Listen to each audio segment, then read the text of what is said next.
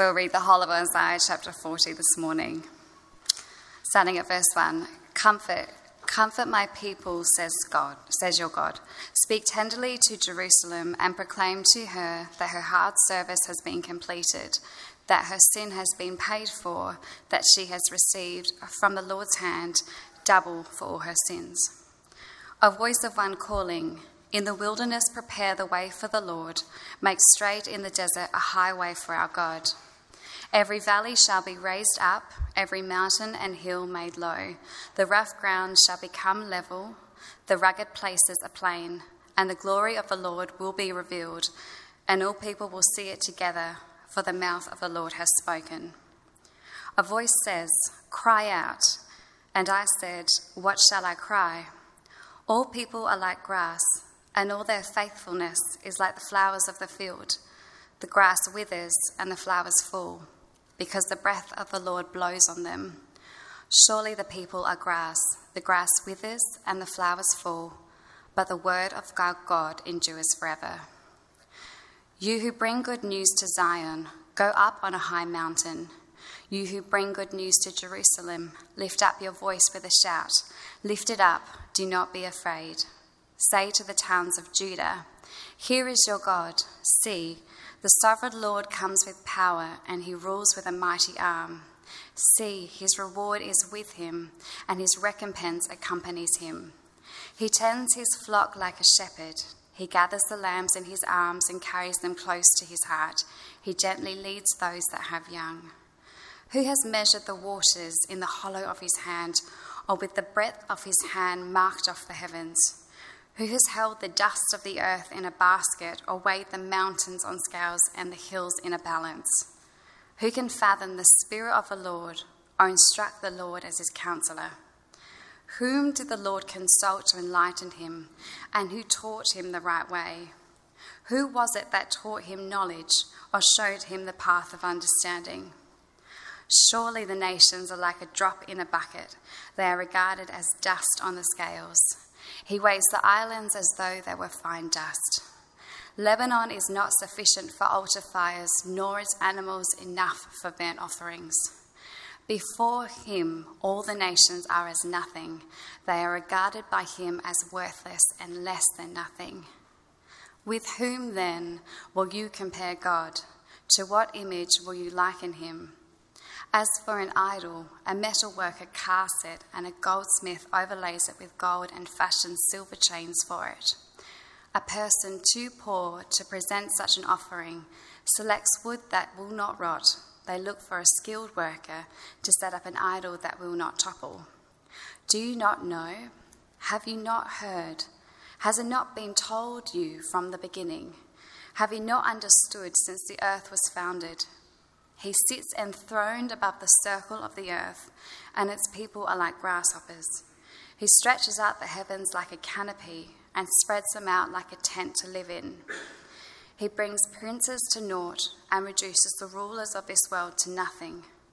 No sooner are they planted, no sooner are they sown, no sooner do they take root in the ground than he blows on them and they wither, and a whirlwind sweeps them away like chaff. To whom will you compare me, or who is my equal, says the Holy One. Lift up your eyes to the heavens. Who created all these? He who brings out the starry host one by one and calls forth each of them by name. Because of his great power and mighty strength, not one of them is missing. Why do you complain, Jacob? Why do you say, Israel, my way is hidden from the Lord, my cause is disregarded by my God? Do you not know? Have you not heard? The Lord is the everlasting God, the creator of the ends of the earth. He will not grow tired or weary, and his understanding no one can fathom. He gives strength to the weary and increases the power of the weak. Even youths grow tired and weary, and young men stumble and fall. But those who hope in the Lord will renew their strength. They will soar on wings like eagles. They will run and not grow weary. They will walk and not be faint.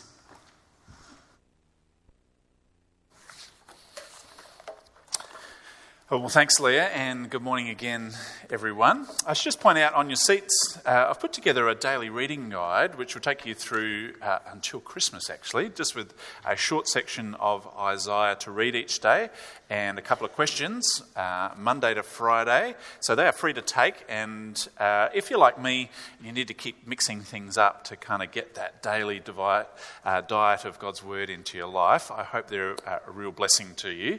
And I'd encourage everyone to take up the challenge to just have a short reading of Isaiah each day and to be thinking about it. And I think it'll bring out a lot more of the richness of Isaiah, including our Sunday times together. So I commend those booklets to you. Well, if you are new to us here today at Trinity or in recent weeks, one thing that I hope you come to appreciate about us is that we're pretty captivated by the grace of God shown to us in Jesus. So if you're checking out Jesus for the first time or thinking about church and Jesus for the first time in a while, followers of Jesus use the word grace to describe the giving of an undeserved gift, getting something that we haven't earned. And the other term that kind of goes hand in hand with it is in the Christian world at least, is the term mercy, where mercy involves not getting something bad, a punishment, say, that you have deserved. So when a Christian says they're captivated by the grace and mercy of God, it's because they understand and deeply love the fact that whilst they deserve God's wrath against their sin, through Jesus' work on the cross, taking the penalty of sin upon his shoulders, we bear it no more. We've been shown mercy. We don't get something bad that we deserve. And more than that, by God's grace, we get something really great, a place in God's family now and into eternity, a free and loving relationship with God again and his people, freedom from the fear of death, and a whole lot more that is entirely undeserved. If you put that together in a nutshell, that's the gospel, as Christians call it, that we're called to share with our world, that the grace and mercy of God is available to all through Jesus. So for brevity's sake, and so I don't sound like I've got a theological stutter, I'll refer to that all as the grace of God, as many do. So if you're someone new to Trinity Church Kernelite Gardens, we are a people pretty captivated by the grace of God. Our senior network pastor, Paul Harrington, said in a recent sermon that it's our main goal as a Trinity network to help people grasp and be bowled over by the grace of God and never really recover from it. I walked into a Trinity church in 1999 as a fairly new Christian, and for 24 years now I've benefited richly from this ministry of God's grace. I'm passionate about it. I consider myself a pretty good student of God's grace. Yet earlier this year in my daily devotional book by a guy called Paul Tripp, a question was posed about God's grace that really stumped me for a little while, and this was the question. You can pop it up on screen, Jack, that'd be great. This was what Tripp posed. He said, if someone were to ask you, what is the ultimate, final goal of God's grace, what is it, what would you answer? If someone were to ask you what the ultimate, final goal of God's grace is, what would you answer? Now, Tripp listed off a beautiful and compelling list of some of the many things God's grace can accomplish in our lives. God's grace, for example, can make us more thankful and better stewards of what we've been given. God's grace can assist us to communicate in a way that's less selfish and more loving towards others. God's grace can make us better citizens and neighbours. God's grace can cause us to be more responsible with the use of our bodies and more sexually pure. God's grace can make us less anxious and more courageous. God's grace can pilot us through disappointment and give us joy even when we're suffering. And the list continued for some time. Yet Tripp concluded, the next slide on screen, thanks Jack, would be good. He said, all of these things are the beautiful harvest of grace, all of these things which we should be eternally thankful for, but none of these good gifts is the ultimate goal of God's grace. We're starting today a 9-week series in the second half of the book of Isaiah from chapters 40 to 66. We looked at chapters 1 to 39 last year, and it's on our website. But it's this next section of Isaiah that I think gives us one of the clearest kind of standing on the mountaintop range, kind of big picture views of the grace of God and its ultimate purpose. And more than that, it shows us how this grace was planned and foretold, the deepest issues that God's grace addresses. It actually tells us how this was to be achieved through the person we now know as Jesus, and how we're called to live in response to that grace today. So as we get going, I hope you're excited. It'd be great to have Isaiah 40 open in front of you or on your devices. And it's on page 718 of the Bibles on the seats. And we'll try and draw out of it, as we make a start in this 9-week series, what the ultimate goal of God's grace is in our lives together. As you turn there, let me give you a quick quick orientation on where we are in Isaiah. As a church here, we've recently finished a series in the book of 1 Kings, and Isaiah's ministry picks up a little further on in the downward spiral from the high point of Solomon's kingship, as the nation is actually heading towards exile in Babylon. Yet in the previous chapter of Isaiah, and the ones before it, chapters 36 to 39, up until this point, the main foe for Israel has been Assyria. God hears King Hezekiah's prayer, and the angel of the Lord strikes down 185,000 Assyrian soldiers who it had encircled and laid siege to Jerusalem. Victory is granted by God miraculously. Yet as we left Hezekiah, after his illness and recovery, Babylon now enter the scene and send envoys to him. So Isaiah questions the king about what's transpired, and then prophesies that days are coming, yet far off, that the wealth and the people of God will be carried off into exile in Babylon. So closing this section, just finished, on the extraordinary power of God to save, as illustrated by the Assyrian defeat, we kind of move into this sour note of pending doom, leaving us with the question, will this kind of cycle ever end? When I became a Christian, I picked up the Bible and just started reading it, Genesis chapter 1. By the time I got to the New Testament, I thought, will this cycle never end of God blessing his people forgetting God's blessing, turning away from him, worshipping everything else, calamity ensues, people cry out to God, God's kind and gracious, he blesses them again, and the cycle just keeps going. That was my take as someone who'd never really read the Bible in depth of the entire Old Testament on my first read through. And I think we're in that point in Isaiah where as a reader we're asking this question, will this cycle never end?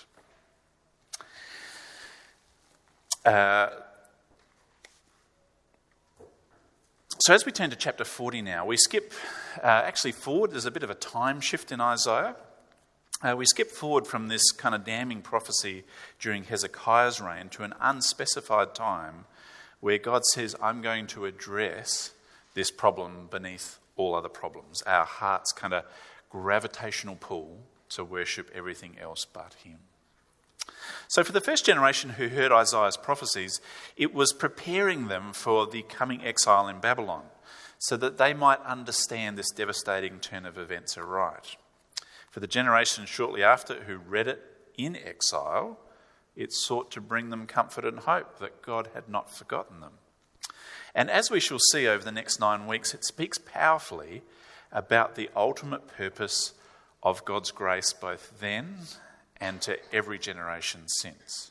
We will apply this to us today, yet it's really important to understand something like Isaiah from the perspective that the first hearers of it had, that we might understand it in context first, so that we can then rightly apply it to us today. So as we begin in chapter 40, verse 1, Imagine, just try and take yourself there for the visual people or those with good imaginations. Imagine reading this for the first time as someone knowing that Babylon is coming to destroy the nation and carry us off into exile. Or perhaps as the generation after living in Babylon, hearing the stories of your elders about life, what life was like back in Jerusalem at better times before the dark years came, wondering if God had forgotten or forsaken you. So try and take yourself there in your heart and then hear these words, Isaiah 40, chapter 1, verse 1. Comfort my people, says your God. Speak tenderly to Jerusalem and proclaim to her that her hard service has been completed, that her sin has been paid for, that she has received from the Lord's hand double for all her sins. Isaiah is saying that this time of exile is coming to an end. God's disciplining punishment will be complete and he'll lead his people home. Isaiah's words would have been like a new day dawning, bright, light, a beautiful day like today, bringing warmth to a cold and demoralized community in Babylon. There's a beautiful picture painted in verses 3 and 4 of a desert highway being made straight and level in preparation of God himself coming to reveal his glory that all people will see together, verse 5. And as much as human life is frail and the generations pass like flowers in the field, verse 6, the word of our God, verse 8, which reveals his character and his promises, this word endures forever. Heralds are to stand on a high mountain in the city squares and with a loud voice announce his arrival. Here is your God, verse 9. So read with me from verse 10. See, the sovereign Lord comes with power, and he rules with a mighty arm. See, his reward is with him, and his recompense accompanies him. This is God not simply sending blessings from afar. Isaiah speaks of a time where God comes in person to bring these blessings himself. So can you imagine the comfort these words would have brought to the fearful and demoralized people of God? And the images used to show God's character and the way he'll lead his people in verse 11 just kind of put another layer on the cake of this comfort. Verse 11, he tends his flock like a shepherd. He gathers the lambs in his arms and carries them close to his heart. He gently leads those who have young.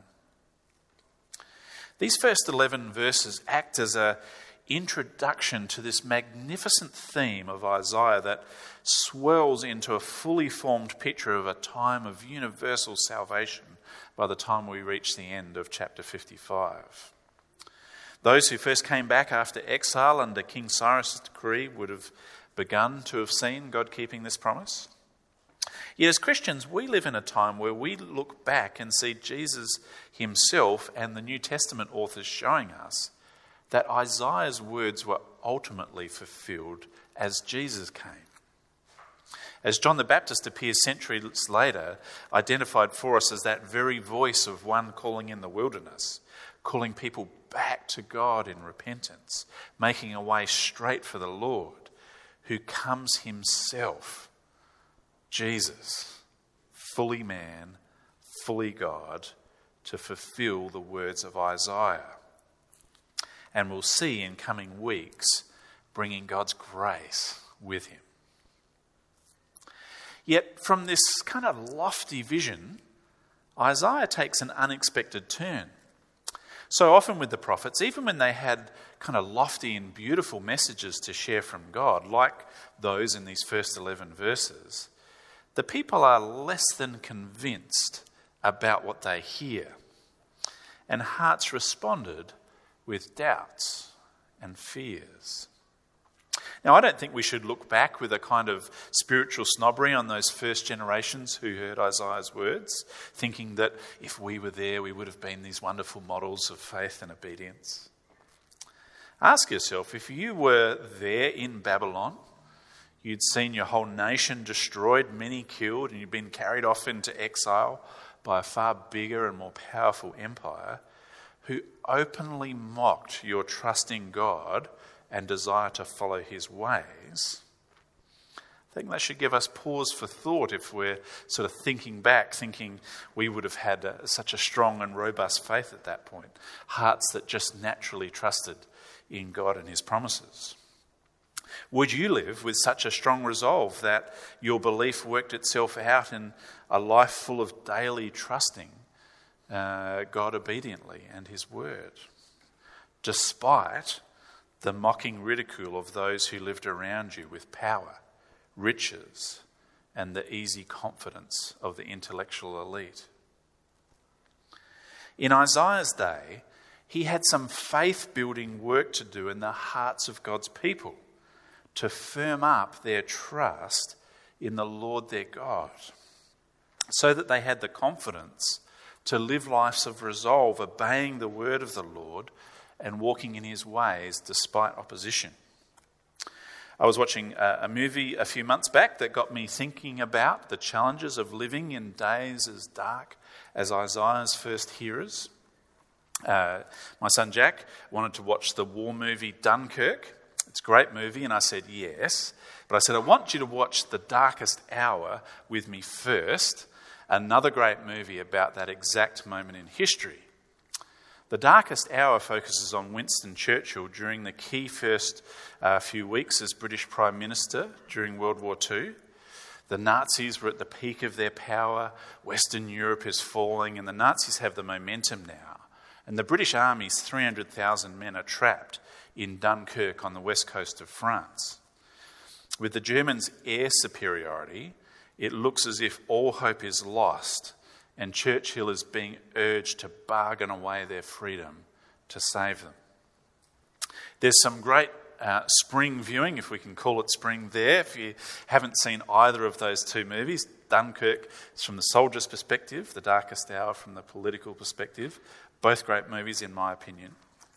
But it transports you back into a time not long ago as desperate as those whose, as Isaiah's first hearers found themselves in. And one of the quotes from The Darkest Hour that stuck with me was the one where someone asked Churchill about his parents. And in the movie at least, Churchill responds. He says, "My father was like God, busy elsewhere," displaying a real contempt for the things of God. When circumstances are their darkest and the world seems out of control, it is perhaps the easiest to mock God and those who trust in him. I kind of feel for very different reasons we're living in a moment where the world feels more out of control than usual. 1 in 100-year floods, it seems, every other year. War has returned to Western Europe. Food shortages, inflation, talk of global recession, cost of living concerns. And global poverty, which kind of recedes from the public's eye as we become more worried about ourselves, rages on, stripping people of their humanity. Day by day, we hear stories, some quite close to home, really sad tales of people losing battles with mental health.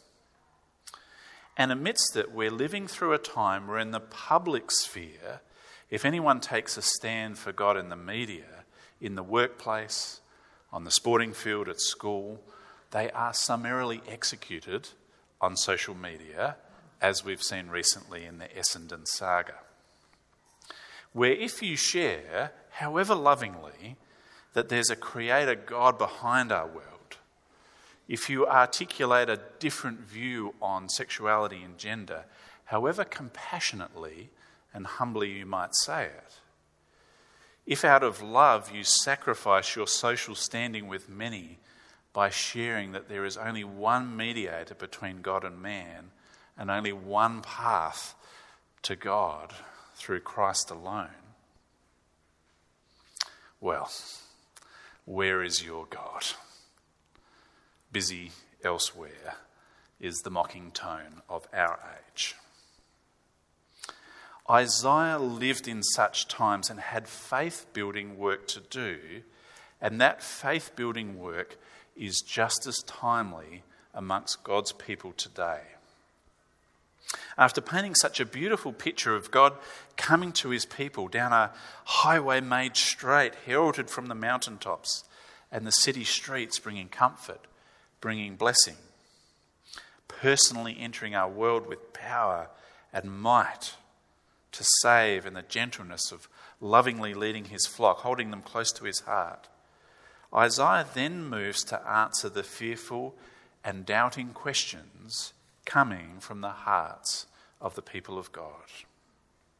As David Jackman put so well in his excellent little book, Teaching Isaiah, which I commend to you along with the daily reading guides, we see that Isaiah knows his audience's hearts well enough that they're asking, amongst this circumstance, does God really have the power to do what he's promised? That's verses 12 to 26. And further, does he really have the will to do it? In verses 27 to 31.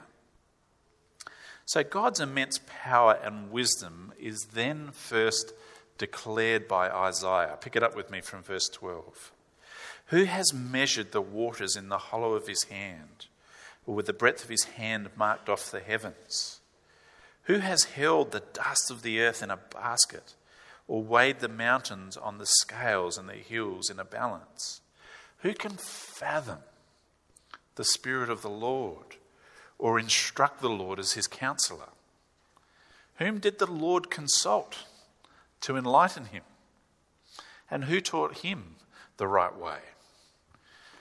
Who was it that taught him knowledge or showed him the path of understanding? Isaiah doesn't just gently mock. He ridicules those who worship anything less than the one true God, those who fear man, those who are impressed by the power of the world's great nations. In verses 15 to 24, Isaiah says essentially, and you heard it, the nations are like a drop in the bucket. The surrounding nations that God's people fear, well, God says they're kindling for his fire. The things that they worship are useless. God stands enthroned above our world. Princes and rulers will come to nothing and fade. They will die. They will blow away like chaff.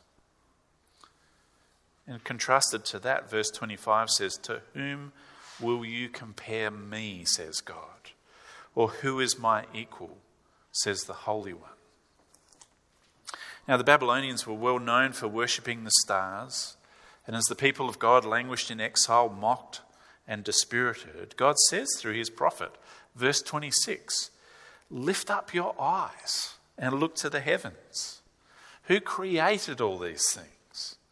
He who brings out the starry host one by one and calls forth each of them by name. Because of his great power and mighty strength, not one of them is missing. Behind our world and all the things that people love and worship and give the best of their energy and time to, behind the majesty and splendor of the universe is the one who made it, says God through his prophet. Well, if he's so powerful then, is he just busy elsewhere and not have the will to help us? Has he forgotten us, is the question the people of God have, that Isaiah is answering, verse 27, to which his reply is, do you not know? Have you not heard? The Lord is the everlasting God, the creator of the ends of the earth. He will not grow tired or weary, and his understanding no one can fathom. He gives strength to the weary and increases the power of the weak. Even youths grow tired and weary, and young men stumble and fall. But those who hope in the Lord will renew their strength. They will soar on wings like eagles. They will run and not grow weary. They will walk and not be faint. God is powerful beyond measure is Isaiah's words, and he does care for us immensely, is the word Isaiah brings to build the faith of his people. This chapter really is kind of an overture to where we're going in the rest of Isaiah. So I wanted you to understand very clearly today that faith building is Isaiah's task for the dispirited people in his time through the exile and return. And faith building it is for us who can know with great confidence, historically, archaeologically, that Isaiah predicts in advance with astounding accuracy the arrival of the grace and mercy of God as he comes in the flesh as our Lord Jesus Christ. And with extraordinary detail declares in advance how these blessings will come as Jesus heads to the cross, bearing our griefs, carrying our sorrows, pierced for our transgressions. What is the ultimate goal of God's grace? What is the ultimate purpose for which God declares and then does all of this through sending Jesus to the cross? Well, it's to reorient our worship away from the created things in our world, our intellect, our relationships, our experiences, and direct that worship back to the Creator God who made and created them all. As Isaiah reminds us, it's to strip away our fear of man, our sense that the world's great nations are the most powerful things that make us feel powerless. It's to help us realize that in God's hands, the things our world fears are nothing, so that we might worship and enjoy the God who loves us and is far more powerful and entirely for all those who place their hope in him. As Tripp concluded in my daily reading, when answering his own question, what's the ultimate purpose of God's grace? Just pop it up on screen, thanks Jack, that'd be great. Tripp says, here is the bottom line. Sin kidnapped our worship, and grace works to restore it to its rightful owner, God. It is only when God is in his rightful place in our hearts that everything else is in its appropriate place in our lives. And only powerful grace can accomplish this. In the end, it is only those who hope in the Lord who will renew their strength, who will endure beyond this life to experience the blessing of being with our all-powerful God for all eternity, who will not grow weary, who will walk and not be faint. So do take the daily reading guides and get stuck into Isaiah, because Isaiah has much faith-building work to do among us today, so that we might rightly trust, love, obey, and worship the one true God. That Trinity Church Colonel Light Gardens may be increasingly captivated by the grace of God. Let me close today in prayer. Dear Heavenly Father, we thank you so much for your word to us, and we pray that over the coming weeks and months, that for so many of us, that we might either learn for the first time or be deeply refreshed in seeing just how your whole story of salvation is first announced and declared and comes to bear in the life and ministry of our Lord Jesus Christ as he walked this earth and died upon the cross for our sins and rose to new life, to oversee the church as we declare that the grace and mercy of God are available to all who put their hope in you today. Please, firstly, in our hearts, help us to just work through the ways where our hope and our worship have been turned away from you to the things that you so lovingly have given us. Please help reorient our worship back to you, just with a deeper sense of wholeheartedness, that we might enjoy and give thanks to you for the many good things we enjoy for your hand. but also that we might trust you when life, whether it's global events or just different things happening in life, as we've already heard today so powerfully attested to, that we might trust you wholeheartedly and worship you in the good times and in the challenging until we see you face to face. We thank you and entrust ourselves to your grace to keep us safe from this day to that one. And for all those who are thinking through who you are, please help us as a church, as we meet on Sundays, through things like our Coming Life series, to explain and to answer questions and to help people wrestle with just how beautiful your grace shown to us through Jesus is. It's in his precious and very powerful name we pray. Amen.